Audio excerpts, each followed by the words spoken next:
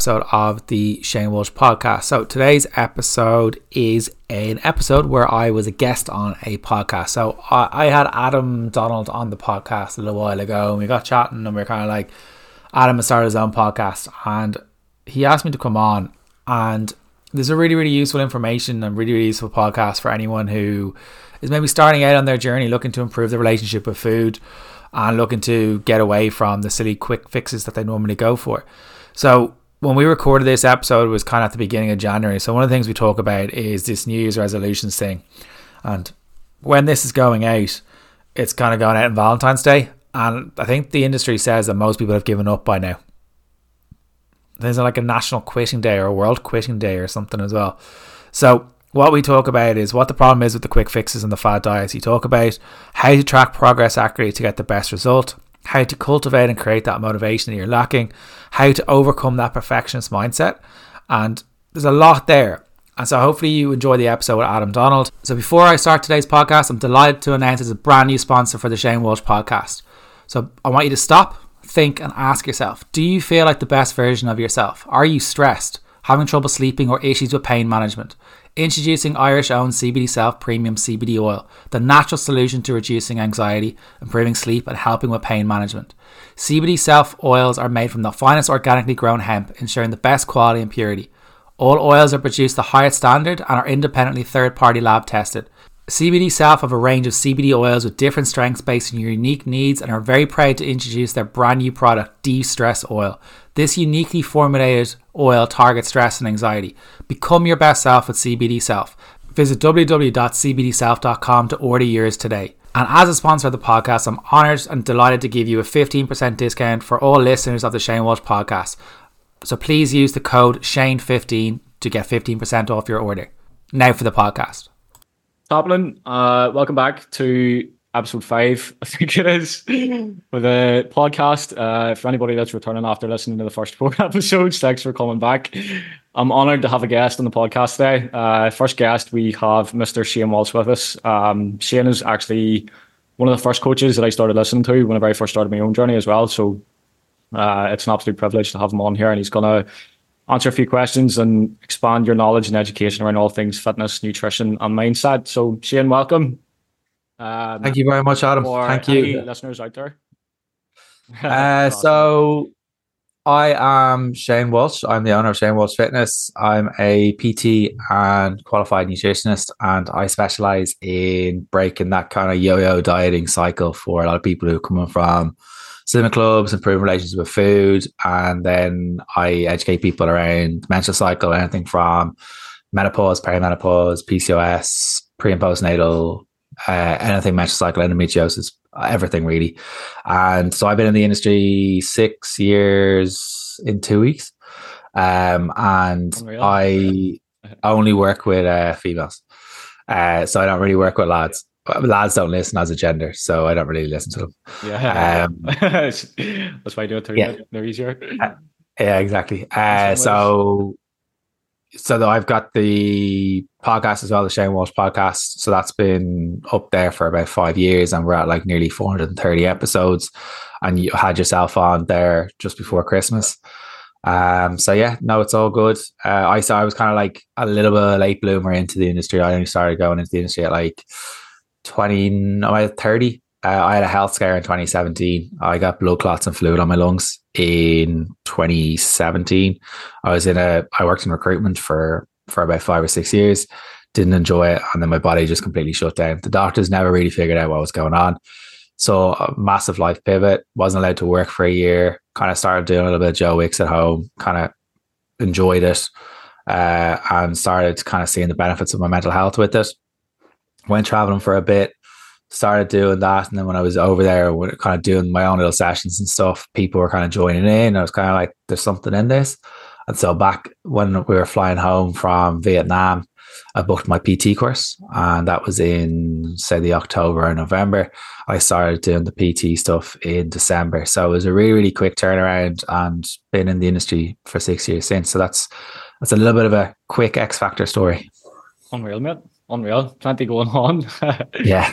So you mentioned obviously about the sort of mental health benefits with training and exercising and getting into health and stuff. Like, I know from the last conversation we'd had, we sort of talked about this a little bit as well. Like, that's the biggest reason why I got into training and exercise, why I'm such a massive advocate for it. And like, I preach more so the sort of mindset aspect of it with all of my clients that I work with as well, because a lot of it comes down to the mindset aspect of it when it comes to like, if your goal is weight loss or just longevity, just feeling fit and healthy and having plenty of energy and not feeling stressed all the time. And like, especially this time of year as well, I think with a lot of people who are relatively new to all of this, like trying all of these different approaches or setting their New Year's resolutions and stuff, they can get very disheartened very quickly because of their mindset, can't they? Because they set like very sort of unrealistic expectations for themselves and then almost get left feeling sort of down or sort of guilty about it, which is like something that I used to experience. And again, all of it comes down to the mindset aspect of it.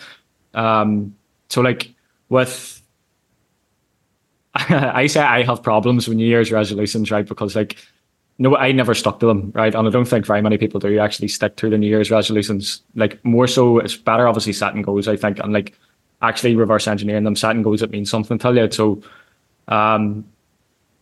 what would your advice be to someone who's sort of completely new to this, starting in January? Maybe they're only coming back after their Christmas period and they want to set some New Year's resolutions or New Year goals for themselves. What would you recommend? Yeah, so I know there's two sides to the New Year's resolution. Some people are like pro them, some people are against them. I'm like, if it means something to you, you will stick with it. So like, it's really, really important to understand why you want to do something. So one of my New Year's resolutions is to go back and learn Spanish. So I did Spanish in school, wasn't very good at it, but when we went away in November, there was kind of, I was talking to people in Spanish over there, like it was pidgin Spanish, but I was able to understand them. But it was kind of nice being able to speak or kind of be able to speak a different language. So one of my goals is to be able to kind of get a little bit better at Spanish over the next little while. So I started off really small. I've downloaded an app called Duolingo. So for 2 minutes or 3 minutes every day, my goal is to do some sort of a lesson. And then my goal is, if I can stick between January and February every single day for 2 or 3 minutes, is to go and get a teacher, an online teacher in March, to go and improve it even further. So I'm setting up small little steps of like, right, 2 or 3 minutes a day isn't a huge undertaking. You get a little bit of notification on your phone saying, right, do this, great little dopamine hit for doing it. And then you're kind of like plodding along. So I won't get the teacher in March unless I'm being completely consistent for 2 months every single day for 2 minutes. Yeah, so it's small actionable steps. But I think a lot of people, when they're doing or trying to pick their New Year's resolution, they're following social media. Yeah. They've maybe seen a Netflix documentary and saying, well, I'm going vegan, or I'm going to lose all the weight that I put on at Christmas, or I'm going to go to the gym. Yeah, or I'm going to cut out chocolate, or I'm going to cut out crisps, or I'm going to cut out alcohol. I'm never drinking again. But that's not going to be realistic. So they can work for some people. Most of the goals that people pick, they don't mean anything to them. So they don't actually understand why they want to do something. They start off with very unrealistic expectations of themselves. Yeah.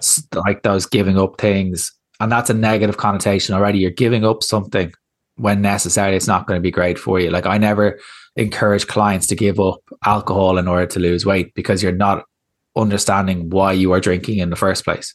Yeah. Whether it's to numb, whether it's to de-stress, to reward, whether it's something else kind of going on.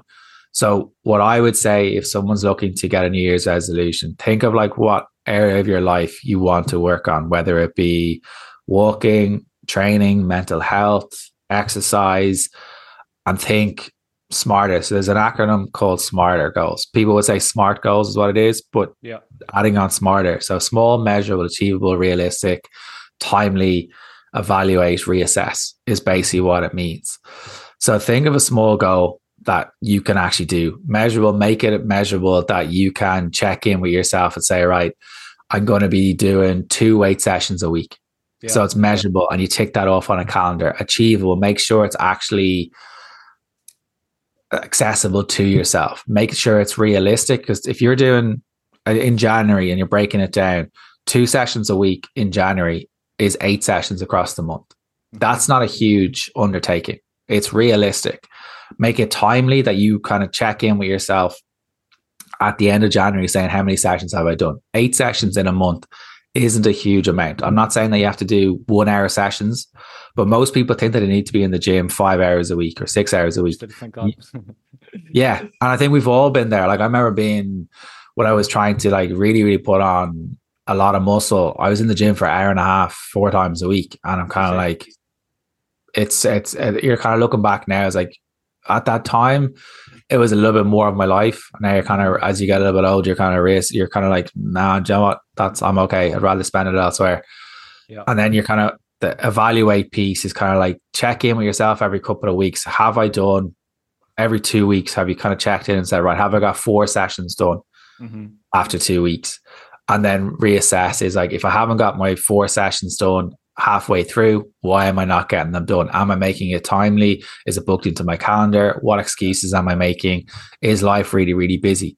But you're better off starting off small and then bringing more in. But generally, most of my clients, I'd say 95% of my clients train 2 to 3 times a week.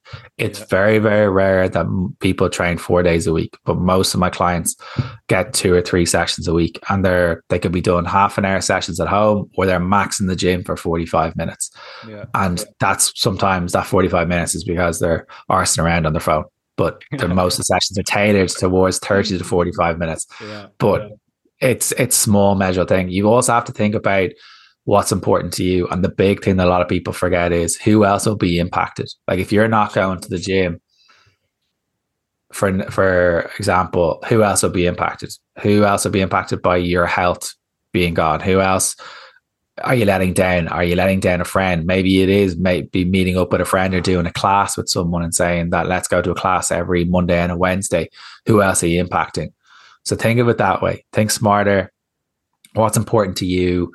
Be realistic, and who else will be impacted, and you'll figure out what you want to do with your New Year's resolutions. Yeah, love that, mate.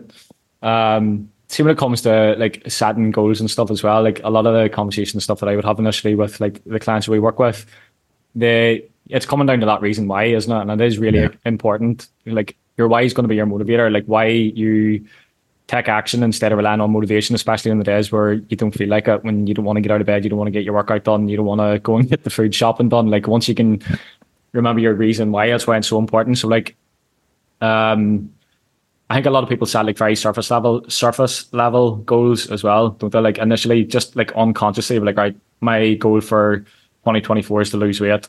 Do you know what I mean? Like, but like, what do you mean by that? Like, why do you want to lose weight? Why is it important to you? You need to get really, really deep and really understand like the actual reason behind why you're looking to do it. And it could be like an emotional thing. It could be something with like relationships. It could be obviously like confidence and stuff in the workplace as well. But it is really important. Obviously, you're not setting these surface level goals for yourself because like it's not going to be strong enough to actually keep you motivated to stick to that over time. Do you know what I mean? And like it's a very generic goal as well. And like when it comes to like evaluation, for example, or like if you're reviewing your progress, like it can be very hard to actually pinpoint where you are making progress at any stage. If it's a very surface level result that you're trying to aim towards, you can't really break that down. No, I think, and that's a really good example what you said of like people will be out with that blanket statement of I want to lose weight, but that's kind of like saying, well, I want to be rich. It's like, what are you actually going to do in order to get to that goal? So having that why, and I normally, some people will kind of say, ask yourself why 3 times, but sometimes I find it easier to ask the client when I'm doing those welcome calls, when people are kind of coming to me for one-to-one, is asking themselves why 5 times. Kind of, well, why do you want to lose weight? Because I want to feel good. Why do you want to feel good? Because I want to feel better in my clothes. Well, why do you want to feel better in your clothes? Because I feel more confident. Why do you want to feel more confident? Because I want to get into photos. Well, why do you want to get into photos? So my kids have memories of me. 100%. So but most people will cut off at the 3rd one. Yeah. And then they'll struggle to get the last 2. And they kind of wonder why. Like motivation isn't really going to be, like I was talking to the group clients yesterday, and one of the women in the group was kind of struggling with her motivation, and she was saying all she wanted to do was eat because it's cold in Ireland as well. So I was kind of like, right, it's not motivation that person is struggling with. What's happening at the minute is it's more like motivation. So Yeah. if you ever think about when your mood drops, you don't feel like doing anything. So if you look at why your mood is off, is your mood off because you're not exercising? Is Hmm. your mood off because you're not sleeping? Is your mood off because it's time of the month? Is a Yeah. mood off because you're stressed? So it's kind of like, right, if it's any of those, do you have the tools in your arsenal at present in order to work around those? If it's your cycle, maybe you need to eat that little bit more so you're not as hungry. If it's your sleep, get off your phone, stop Hmm. drinking, those kind of things. If it's in relation to maybe it's just doing something by going out for a walk, and that can help your mood and that can build that momentum. Maybe it's just doing a home workout. Yeah. Maybe it's winning the next meal. It's generally, when it comes to your motivation, it's generally about doing something that's going to help you. Like, I'm not motivated all the time to go out for a walk first thing in the morning No. at all. But I know that if I don't, it's going to impact my head. I 100%. know that it wakes me up. It's freaking freezing at the minute. Especially in Uh, Ireland. like, I think I'm looking at my laptop here. It says -3 degrees. Fucking hell. Yeah, It's it's bad. freezing. So, but it wakes you up, and then you Yeah. feel a sense of achievement at the beginning of the day. And then you're kind of like, right, I've already won the day, and it's like 8 o'clock in the morning. I'm all set. And your clients win out of that. You win out of that. People around you win out of that. So Yeah. it's also that who else is being impacted.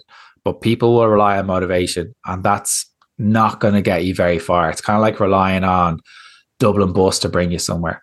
Yeah. It's not like you're not going to show up for ages and then two will come along. But Yeah. motivation generally comes from action, and rather than all of a sudden just coming along and bringing you to your goal. If you do something along your goal, you'll start to feel that momentum, and that will snowball into where you want to go.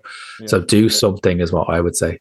100%. It's taking, like, I think I learned this from a course and stuff I'd done years ago, but like I still would use this myself and use it with clients as well. It's like, take a 5 second action step. As you said earlier, like, action is what creates motivation. You can help build more motivation or feel more motivated by exercising, sleeping better, managing stress and emotions better, eating healthy foods, getting daylight or sunlight at the first stage of the day and stuff. But like, for a lot of the time, it's procrastination, isn't it? Like, you just listen to that voice in the back of your head that tells you, right, Shane, stay in bed. It's -3 outside. You don't need to go out and get your steps in today. But like, Yeah.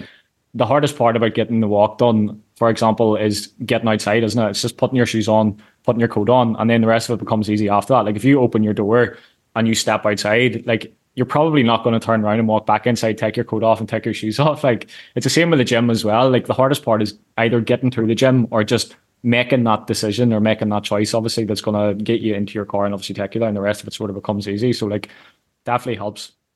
Yeah, and I think there's Mark Zuckerberg, the owner of Meta. He's probably listening to us as we speak. He wears the same clothes every day, like the Yeah. same t-shirt and pants or whatever it is, as a way to kind of like make it easy for himself. So if you look at your environment when you wake up first thing in the morning, what I tend to do is I have a chair and I put the clothes out for the walk the next day and have the runners beside the bed. So when I put my Yeah. feet down onto the floor, my runners are beside my feet. So I Yeah. don't really have a choice. I have to go out of my way to avoid them, or else just Yeah. don't go the other side of the bed, and do it that way. But have you maybe bring your gym gear with you to work so it's already there, or maybe have your shoes at the front door so you have to Mhm. put them on in order to get to the door. Making it as easy as possible will make it easier for you. There's an amazing quote by Dr. John D. Martini, and he says you'll always do what you value more. Yeah. So there will be times where you value getting that extra hour in bed compared to doing your actual walk or whatever it may be. And that's okay. That happens. But if it's happening more often than not, well, then you're not really clear on what you want to do. You're not really doing what you want to do. You're not really acting like the person you want to become. But there could be a different factor. There could be stress. You could be really, really poor sleeper. You could be going through perimenopause. There could be anxiety. There could be all these different things that are making it more difficult for you. And that procrastination element is this fear of failure, Yeah. that you're going to fail the task, but you can't fail going for a walk. You can't fail not going for a walk. This is this perfection mindset that you have of like, if I don't do this at all times, well, then what's the point? The procrastination is 100% down to you value not doing it more, but it's also controlling the outcome, that if I don't do this, I told myself I wasn't going to lose weight straight from the off. So it's that narrative. You're controlling that narrative that if I already told myself I wasn't going to lose weight, so what's the point in doing it? And people will be like, Jesus Christ, that is me. Yeah, 100%. It's unbelievable the power of your mind, isn't it? Like the stories or like the narratives and stuff that you tell yourself, especially when it comes to that sort of like perfectionist mindset as well. Like that very black and white mentality or that all or nothing mentality where it's either I need to be perfect here or there's absolutely no point whatsoever. Like I need to be going to the gym 5 days a week, hitting 10,000 steps a day, no chocolate, no enjoyment, no social events. Like that was my life for a long time as well. And that very perfectionist mentality and like the stories and stuff that I would have been telling myself in my own head was the reason why I could never make progress. Cause like I would get like be really good or restrictive or whatever during the week and I would cut out fucking everything, mate. Like no sauces, plain chicken rice every day. No enjoyment whatsoever. And like everything had to be read out by the absolute gram. And like if I missed one meal or I had a chocolate bar or I done something that wasn't on the planet I was on, like that was it. That was game over. And like I was just like, I'm a failure. I'm never going to be able to make progress with this. I've tried this so many times before. And then that knocks your confidence down a peg as well, doesn't it? Because like you tell yourself that you're going to do this thing and then you don't do it or you don't follow through with it. And like you've made that mistake before. You set these expectations for yourself and you can't stick to them. And then your confidence gets knocked down. So you wait a while and then you start feeling motivated again, which a lot of people probably are this time of the year, moving into like January and setting new goals and New Year's resolutions and stuff. But like through trying lots of different approaches or dietary attempts or like fucking slimming clubs and stuff, for example, over the years, their confidence is a lot lower than what it used to be because through all of these sort of failed attempts, essentially. But like, what would your advice be to someone who has that sort of perfectionist mindset or that all or nothing mentality? Like, how could you overcome it? Yeah. So the perfection thing it's really, really heavily linked to kind of grief, trauma, like stuff that happened to us as a kid, parents that we had, grandparents and stuff like that. It's really, really linked to that. So perfection ultimately is if it's not perfect, I'm not going to do anything. Yeah. So it's a way for us to control the outcome. And sometimes I remember when I went to therapy in 2017, I would have had this element of perfection around it. And the counselor I had was quite no nonsense. She came actually from a bodybuilding background. She used to compete in her 20s and 30s. And she said to me, "Is like, are you that arrogant?" I was like, "What do you mean?" She goes, "Are you that arrogant that you're not allowed to fail?" And I was like, "Holy shit." So we have this premise that we're not allowed to fail. It's often us trying to protect ourselves from what other people are going to think. No one truly gives a shit. No one cares.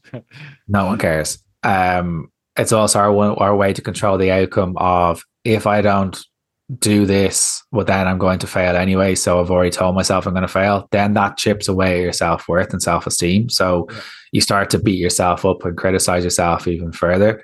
But then it's also this element of perfection is one of these things that it's useful in certain areas of our life. Would say people were like, "Oh, I'm a perfectionist at work." He's like, "Yeah, but you still make mistakes at work. You still fucked up with clients, but you still continue to go where you want." It's like when you're driving your car, if you got a flat tire, you don't puncture the rest of them. Yeah. And now a lot of people will tend to do that. It's like one meal won't make one meal or one night out or one. I've never seen anyone derail themselves from a night out, a weekend away, trip away, a takeaway. I've never seen anyone do that. What I've seen consistently when people come initially into it is they derail themselves because they feel they fucked up. Well, what have you fucked? They derail themselves by the continued action in the opposite direction. That is a conscious effort, but that's you making a conscious effort to go the other way because you're trying to control the outcome. Yeah. So you see a higher purpose in going the opposite way because, oh, I fucked it up. It's like, what have you fucked up? Genuinely, what have you derailed if your mindset hasn't changed?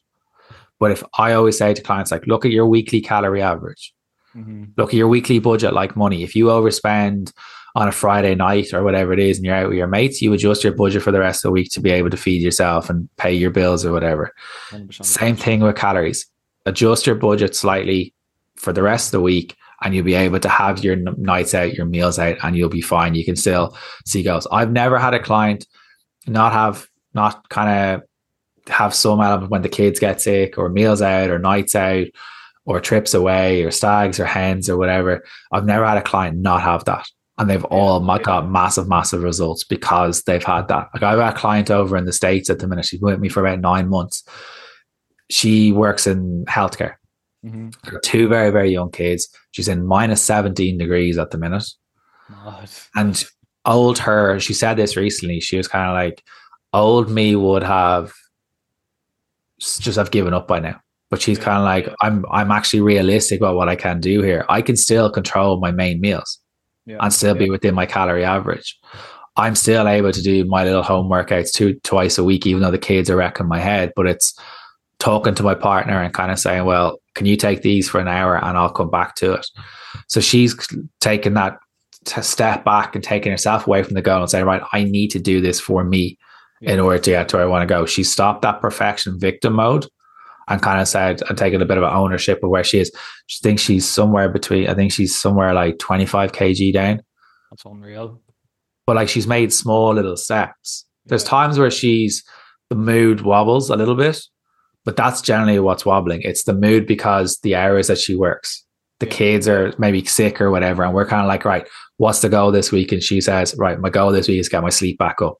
And if her sleep goes back up, the rest of the week snowballs. So she's taken that step back. It's not perfect. It's about reassessing, saying, what can I do?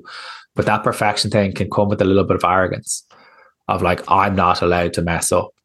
And that's a big, big thing that a lot of people can really, really struggle with, is that kind of like, I'm not allowed to mess up. It's like, well, you're human, so you're not above it. Yeah. 100%. That's it though, and it is. It's just the story that them tell themselves whenever it happens. Like, I fucked up. I've derailed myself. There's no point in going forward now, or I've ruined it.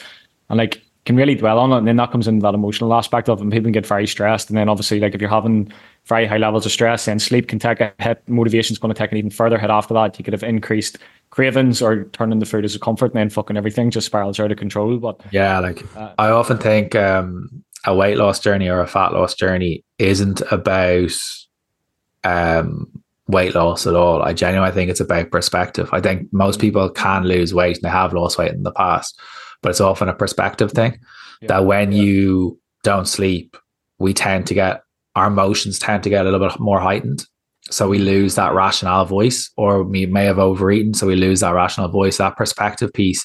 It's like, well, what can I do today that's going to bring me to where I want to go? And that could be simply going for a walk. That could be simply going to the shop and getting something into the house. That could be simply doing your online shop. That could be maybe just having maybe eggs on toast and that could be a simple like win the next meal kind of setup.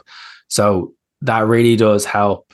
Like when you practice it a lot more, it becomes a lot easier. But those first kind of those few times they're kind of saying, well, what can I do? What can I do? So I kind of went up, do I really want to do this?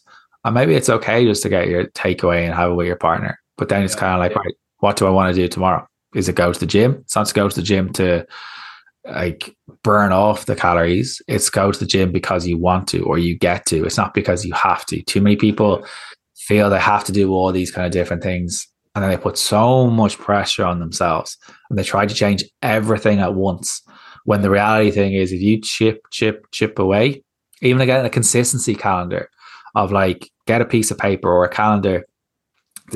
Jerry Seinfeld, the comedian, he sets himself a goal of writing a joke every single day, and he gets a calendar and he marks off an X every time he's written a joke. And by the end of the month, he has to see 30 X's or 29 X's or 31 X's. So pick a goal that you're going to do, whether it's going for a walk, and mark it off on the sheet. And you'll see if you're quite visual. Like I've got my whiteboard here in front of me. I've got my goals written for the year. Yeah. So as I kind of tick them off, it's kind of like, right, I'm doing really well here. So if you have it in front of you and tick that off, you'll actually start to realize that you're doing probably better than you actually realize, and doing probably better than you actually give yourself any credit for. Irish people are awful at giving themselves credit. 100%. Awful. Stress, anxiety, more stress. Trouble sleeping, it's a continuous negative cycle. This seems to be the norm for modern life. It doesn't always have to be like this though. Try CBD Self's uniquely formulated combination of CBD and CBG de-stress oil, designed to help naturally reduce stress and anxiety. Become your best self with CBD Self. Check out the website www.cbdself.com and use Shane15 to get a 15% discount off your order. 100%. Beat yourselves up, mate. But yeah, I think that's a great idea as well. And like, that was one of the first things that I started doing was like tracking habits initially, but like I was making the same mistakes as well. I was like setting these really unrealistic habits. Like I'm going to meditate for an hour a day. I'm going to hit 15,000 steps. I'm going to do 20 minutes of breath work undistracted and all of this crazy stuff. Like, and like I ended up with done fuck all, obviously. So like, it's making sure that you set realistic expectations for yourself. Like allow yourself to make mistakes. Like everyone's human, as you said, and like everyone is going to make mistakes. Nobody is perfect. And like I make mistakes all the time. I go over my calories, I skip workouts, and I'm sure you do these things as well. We all do it. But it's just to understand that that's normal. It's part of the process, and like not allowing yourself to believe the stories that you're telling yourself about being a failure and stuff, and like just resetting yourself and thinking about what you can do in the next 5 minutes or the next couple of seconds. It's going to get you moving in the right direction again. Do you know what I mean? Appreciate how far you've already come. Accept what has happened. Like you're always going to make mistakes, and like the what we sort of work with our clients as well is to help them try and get away from that destruction mentality. Is like framing things for them early on and being like, right, the more mistakes that you can make, the more you're going to learn. Do you know what I mean? The more times you fuck something up, like I fuck up all the time, but the more times you fuck something up and the more mistakes that you make, the more you're going to learn from that. So you'll be like, right, okay, well, this has happened. I accept this.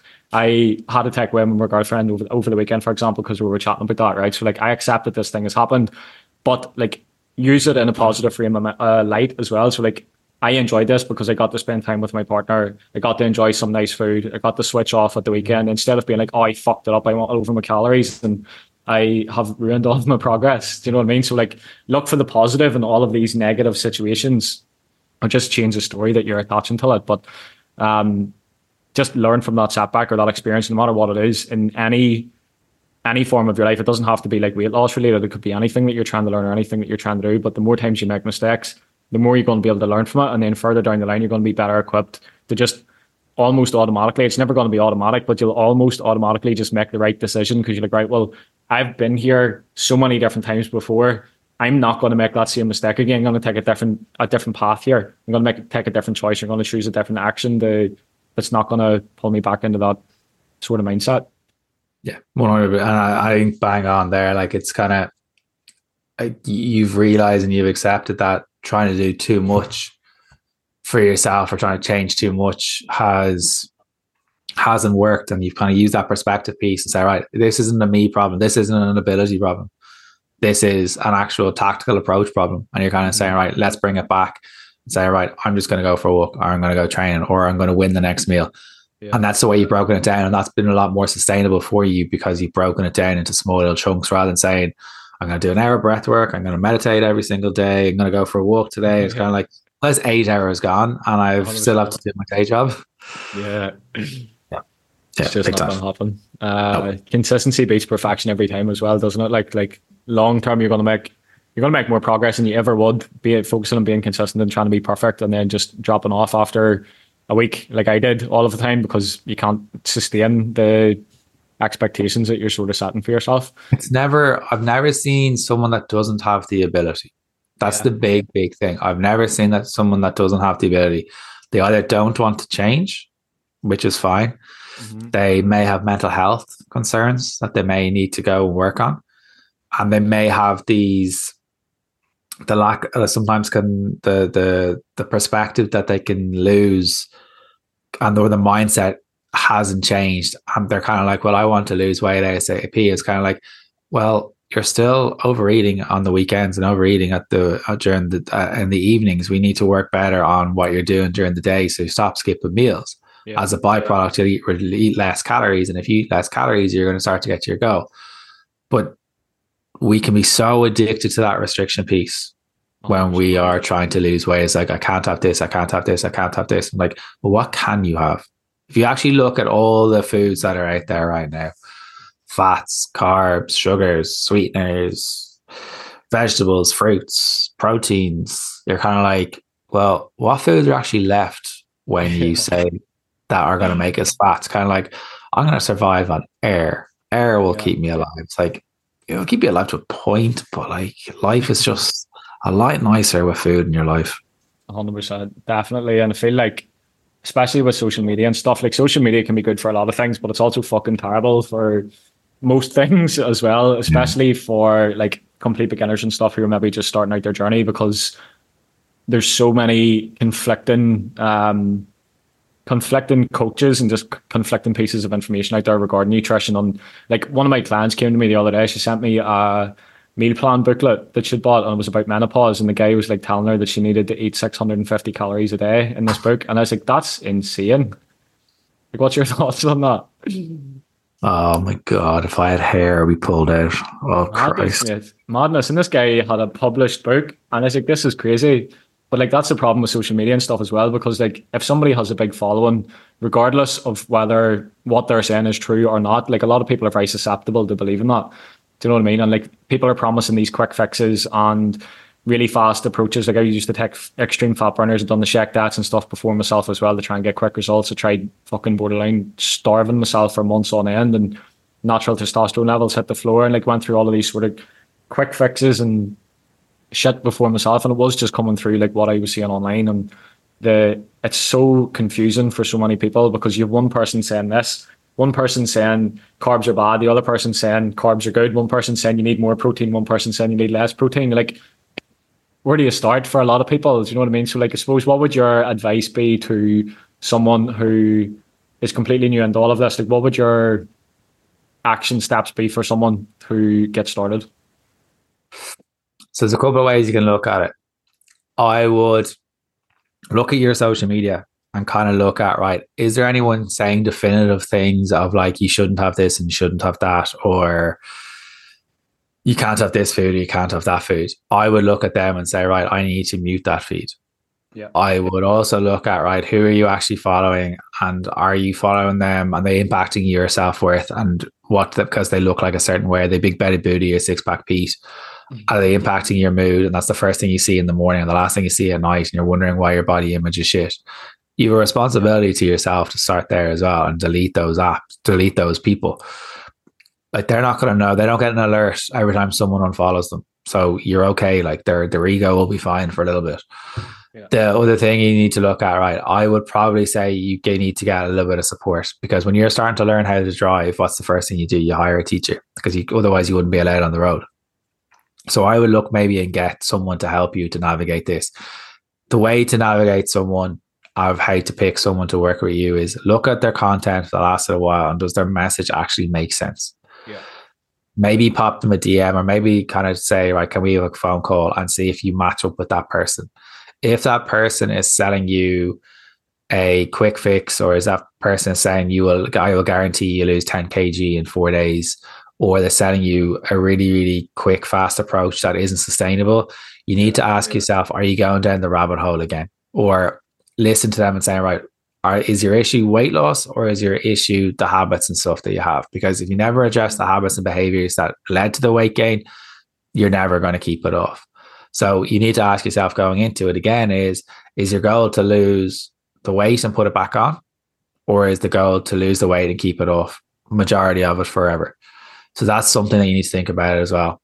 I think asking for help, starting small. So if you're starting yourself and you may not be in a financial position to do it, start small. Maybe it's kind of like, not everyone should be tracking calories, but I would kind of say, right, aim for 3 meals, 2 or 3 snacks a day. And people will say, well, I feel I'm eating more than ever. And it's kind of like, yeah, but I guarantee it's less calories than you've been consuming, because you're starving yourself in the evenings.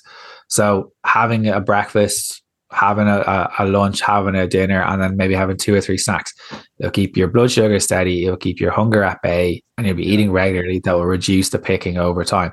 There will be times that you go over it, there'll be times you go under it.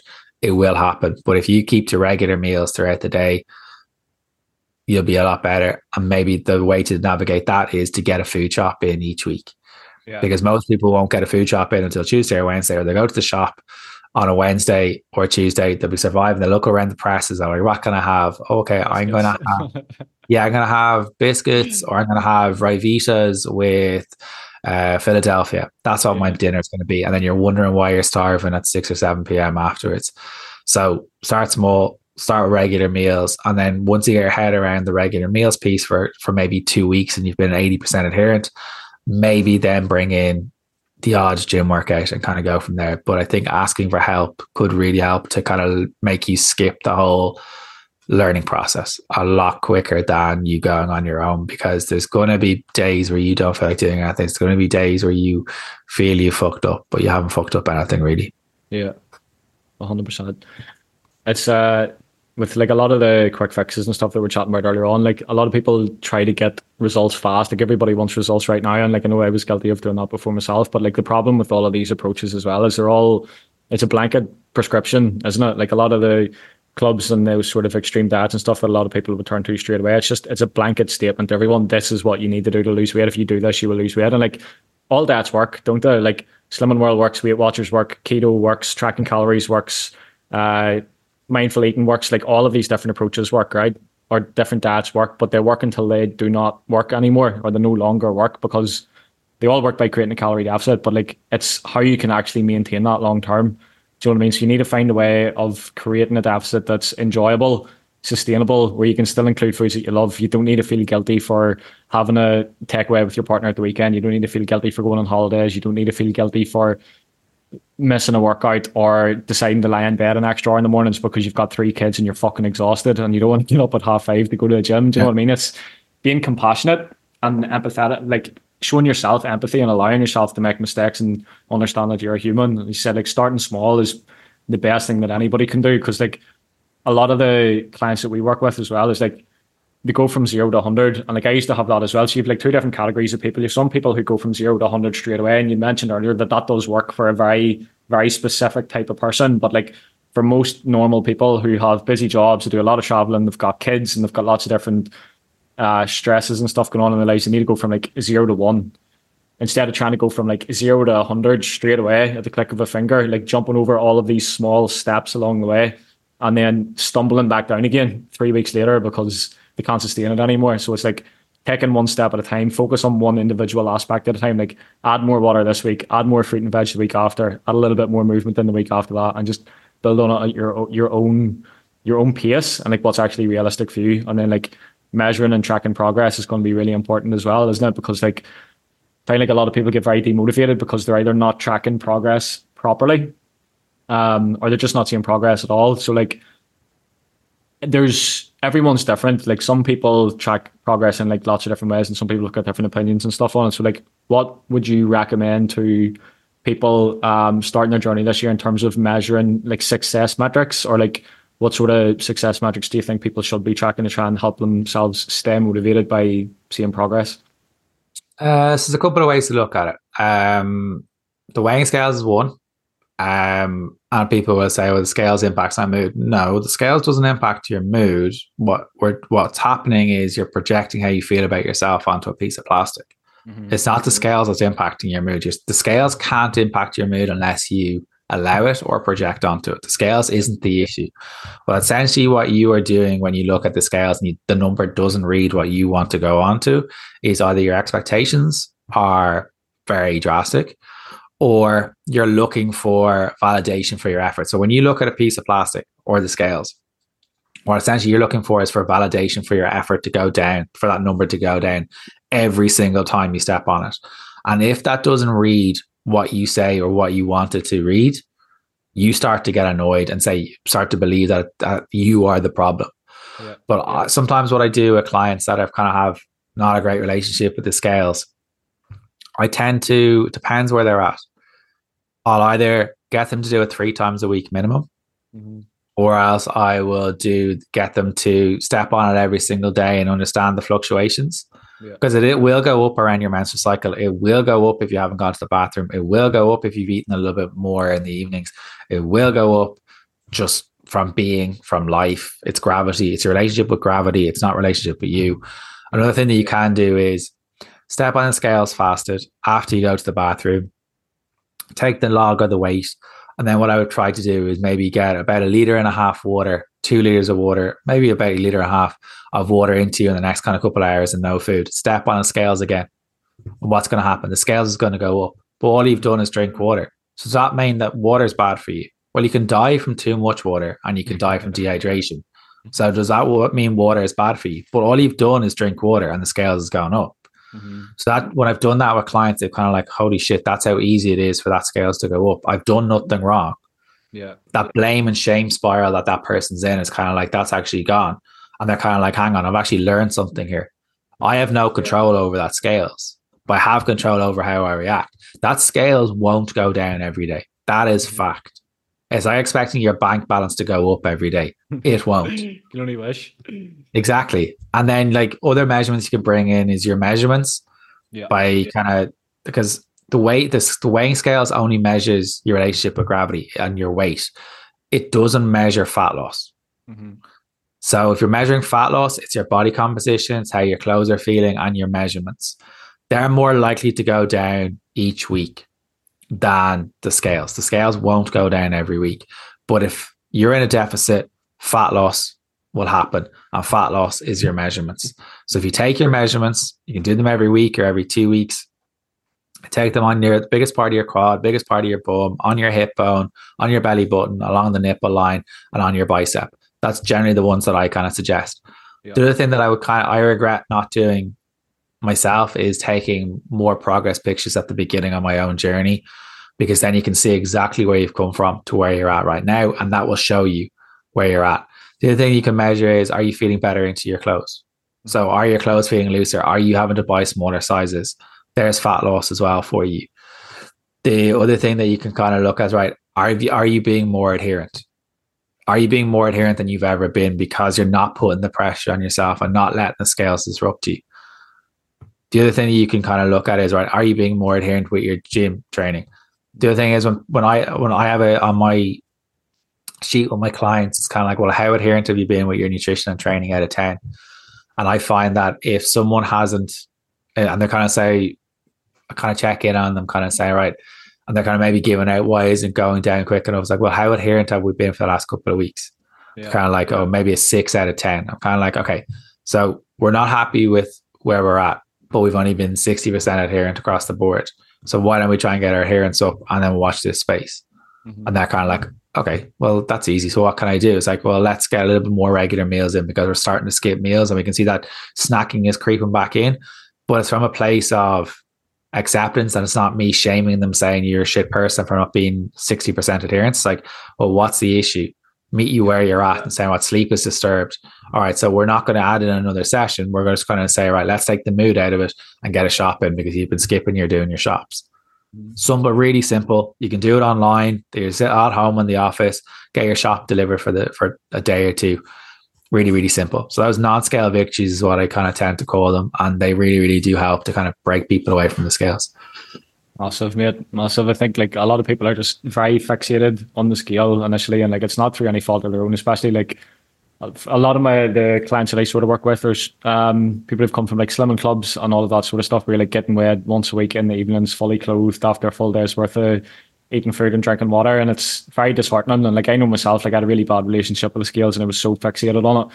And it was the only success metric that I used, because I never tracked measurements, I never tracked photos, I didn't track habits, didn't track my workouts, I didn't look at anything else apart from the scales. Like, and then a lot of that, the mindset that I had back then as well, like if I seen the number in the scales go up, I just fucking went mad, mate, like binging on thousands of calories and stuff, because I thought that it already ruined it. It's like, what's the point in trying to continue? But like, obviously just understanding why the scales occur, water retention, menstrual cycle, menopause, too much sodium or salt in your diet, eating too late at night, like high levels of stress, poor sleep, inflammation, poor digestion. Like there's so many different factors as to why the scale weight will fluctuate. And like the problem with doing it once a week as well is like I like the idea of doing it like 3 days a week, right? Personally, I think with my clients, you try and get them doing it every day, at least for a while. And like, just so they can see the fluctuations, get their averages and stuff over time. Because like they're coming from only doing it like maybe once a week or every 2 weeks. And the problem with that is like,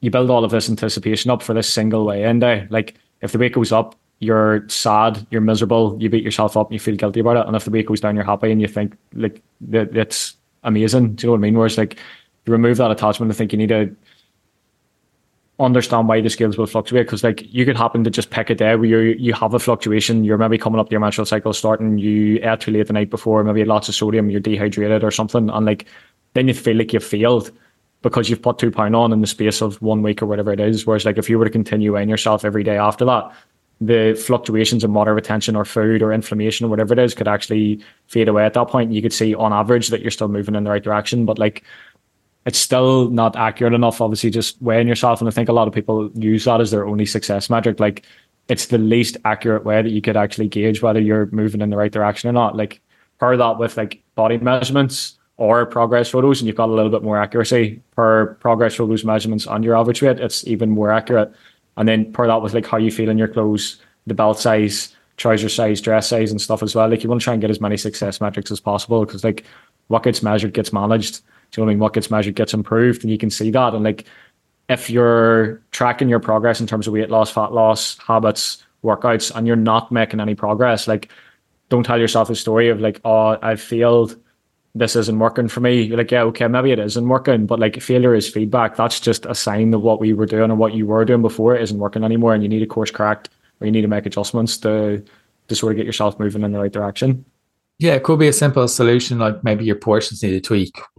Or maybe you're, more often than not, what I see it with, say if someone's counting calories, it's often that they're not counting everything on purpose because they don't want to be judged for maybe having a few things. They're trying to rely on recall, so they leave things out accidentally, or they might not be counting everything accurately. So like the labels and the packs of food that we rely on, they're 20% margin of error wrong already. And then you've got human error on top of it. So sometimes if I like, there's no evidence based what I'm about to say, but what I found is if people are not sure of what something is and they're cooking at home, maybe multiply it by 1.2. So add that 20% on. And if someone's out for a meal, the chef's job is to make the food as healthy as possible. It's kind of like, well, how do I know a meal out? How can I track the meal out? I normally suggest clients to multiply it by 1.5. Yeah. Add about 50% on, because the chef's job is to make it as tasty as possible. Their job isn't to make it as calorie safe as possible. So if you think something is 500 calories and you're out, maybe multiply one by 1.5 and it's 750 calories. But a lot of people, what I would say is if you're using the app, the biggest thing when I used it, I've only ever used it for like about 8 weeks of my life. And what I tended to do was enter the food into the app the night before. It took my mood out of it. It allowed me to kind of see, right, I had X amount of calories left for chocolate or an ice cream in that evening, but it also allowed me to rely on a system and not relying on willpower. And then that way you can see, right, I've had my 1800 calories already, got 300 extra calories from my chocolate in the evening. I get to enjoy my chocolate. I'm still within my calorie range, and then everything will change. Yeah, 100%. And it's just then consistent after that, isn't it? Yeah, like I think it's that learning thing as well. Like I think as long as you're not kind of, if you're counting, or you only count when you feel like it's the wrong tool for you, or you're not doing it from a place of judgment of like, I don't feel I can have this, I'm not going to count this. So and that's a control tool of like that I'm going to be giving out to. Is like, no, any coach that gives out to you or says you don't want it enough isn't a coach. They're full on dickhead. 100%. They're full of shit. Yeah. It has to be tailored. Like some people get very annoyed, obviously, with tracking calories, and it is the most educational tool that you can use when it comes to losing weight. Like it is a good idea to track your calories for a while, at least anyway, so you can see what is in the foods and stuff that you're eating. But like if you are in the position that I was in years ago, where you're overwhelmed, anxious, getting very frustrated, and like tracking calories just fucking blows your mind and it's causing frustration or anxiety or guilt or anything like that in your life, then don't do it. Do you know what I mean? Same with weighing yourself as well. Like if you get any of these feelings, just remove the scales entirely. Don't be pushing yourself through that. There's always going to be a different approach. You have to sort of find the approach that obviously works for you, fits into your lifestyle, and you enjoy, you can stick to, doesn't cause any discomfort. And that's where that perspective piece is, when you're kind of leaning on someone, you're asking questions for someone. Sometimes when I'm working with clients, I'll try to, some of them get annoyed because I just ask questions back. I already answered the question and I make them realize what's the right answer. And they're kind of like, okay, I knew this myself. There's no point in me telling someone what to do. They have to realize they have the tools right now. And then they start to like, okay, I've actually done pretty well today. I've actually navigated this. And it's only a subtle question or two questions and kind of saying, well, what do you think you want to do? It's kind of like, well, is fruit going to make me fat? It's like, how much fruit? And then it's kind of like, I don't know. It's like, well, there's your answer. It's not like, oh, 3 bananas and 1 strawberry is my cutoff. And then you're kind of like, then I'm going to start gaining fat. It's like, no. That's not how it works.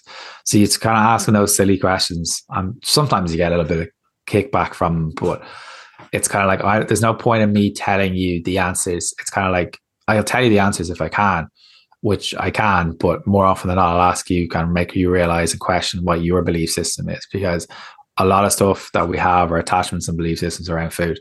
Food isn't the issue for people. It's how we see ourselves eating the food is the issue. That's been taught to us. Oh, you can't have this cookie, you can't have this pizza, you can't have this takeaway because, well, you're fat, or you're going to be a bad person, or you're not going to get your weight loss goals. It's like, no, I've seen clients have pizza once a week and still got fat loss results and still lose 50 pounds. But if you're having it every single day, then that's a little bit different. Yeah. It's not ideal, but you can still lose. If you wanted pizza every single day and it was still within your calorie range, you could do it. You might not feel great off it, but you could do it. Yeah, you feel like shit. Yeah, but you could still do it. Pizza every day, but technically it's still possible. Obviously, it's just. I'm not setting a challenge here for someone to go and eat pizza every day as a way to lose it, because I know there's certain things, kind of like only eating certain things on a day, challenges up on social media at the minute and just proving that's how to lose weight. Yeah, but they are useful in a way for some people. But yeah, if as long as your calories and your protein are in a decent range, and it doesn't matter if you're high carb, low fat, high carb, it doesn't really matter. As long as your calories are in range and your protein, all the studies show it. And anyone that says it isn't is trying to sell you a fucking lie. Yeah, it's bullshit. 100%. That's it. Calories and protein, making sure that you're getting enough in to keep you full and satiated, help with recovery, help with preservation of muscle tissue and everything else. And then like allow yourself to have a couple of 100 calories worth a day of the things that you actually like: chocolate, a packet of crisps, a glass of wine, a slice of pizza. Save them calories up and have something nice at the weekend where you can enjoy it guilt-free, so you don't have to self-destruct, and it doesn't actually feel like you're on a diet because you're still including things that you enjoy on a regular basis. You're not building up these cravings and having these massive overconsumptions of things because you haven't been restricting yourself of anything. It just makes the process much easier, doesn't it? Yeah, big time. I think that is a big thing. It's like you haven't really fucked up anything, and that whole thing of allowing yourself to have things is a big thing that a lot of people can struggle with. Of they're addicted to that restriction, they're addicted to that misery. Like if you ask them what losing weight means, like, oh, I have to take out this. Oh, what diet are you on? It's like, I'm eating chocolate every day and I'm eating in moderation. It's like, no, what's your trick? Like they're actually looking for, like, Karen in the office is asking you what you want to do. So I want the trick. It's like, no, this is what I'm doing. They're kind of like, no, it can't be that simple. It's like, yeah, the people that it's that addicted to restriction pieces. That quick fix mentality, that fad diet. Mm-hmm. Like fad diet means food avoidance diet. It's kind of like, I've never seen it work long term. As you said, all diets work, but if your diet doesn't need a name, it doesn't need a deadline, and it doesn't need to take out a food group. Yeah, 100%. Yeah. Like, if you can't see yourself doing what you're doing right now, a year into the future, or 2 years into the future, it's not the right approach. Do you know what I mean? You need to think about something else that you're actually going to be able to maintain for the rest of your life. Because like, you can do all the short-term fixes and quick fads that you want, but like the minute you stop that, you revert back to old habits. You start reintroducing the things you've restricted yourself of. You're fucked because you're back to square one. Do you know what I mean? And then it makes it very hard to sustain it or progress long term. Like, yeah, big time. Shane, unreal, mate. Thank you for coming on. It's been a action-packed podcast. First guest on the show, mate. Hopefully have you back on in the future as well. Definitely. Where can people find out a little bit more about yourself, mate? Yeah, so I am on socials on @ShaneWalshFitness. The Shane Walsh podcast is up on iTunes and up on Spotify. So if anyone has any questions or has any things that I've kind of said on the podcast, pop us a DM. Happy to have a chat and kind of answer any queries you may have. But thank you again for having me on. I didn't realize I was the first guest. Yeah, first guess, mate. You wouldn't be able to, you wouldn't tell. So it's all good. Happy days. Yeah, no, thanks for coming on, mate. I appreciate it. I'm sure a lot of people will get a lot of valuable information and a good education around this podcast as well. Thanks for coming on, my man. Hope you have a good weekend. Thank you very much, Adam, for inviting me onto the podcast, and I hope that you've enjoyed that episode. If you haven't heard it on Adam's already, I really do appreciate you listening to it on mine as well. If you've enjoyed the episode at all, please do tag myself up on your story, Adam up on your story. As always, please leave a review up on iTunes and Spotify, wherever you find your podcast. The more that few that do it, the more the podcast can grow. The more the podcast can grow is we can stop the silly information that's out there. So as always, thank you so much for listening, and I hope you've enjoyed the episode.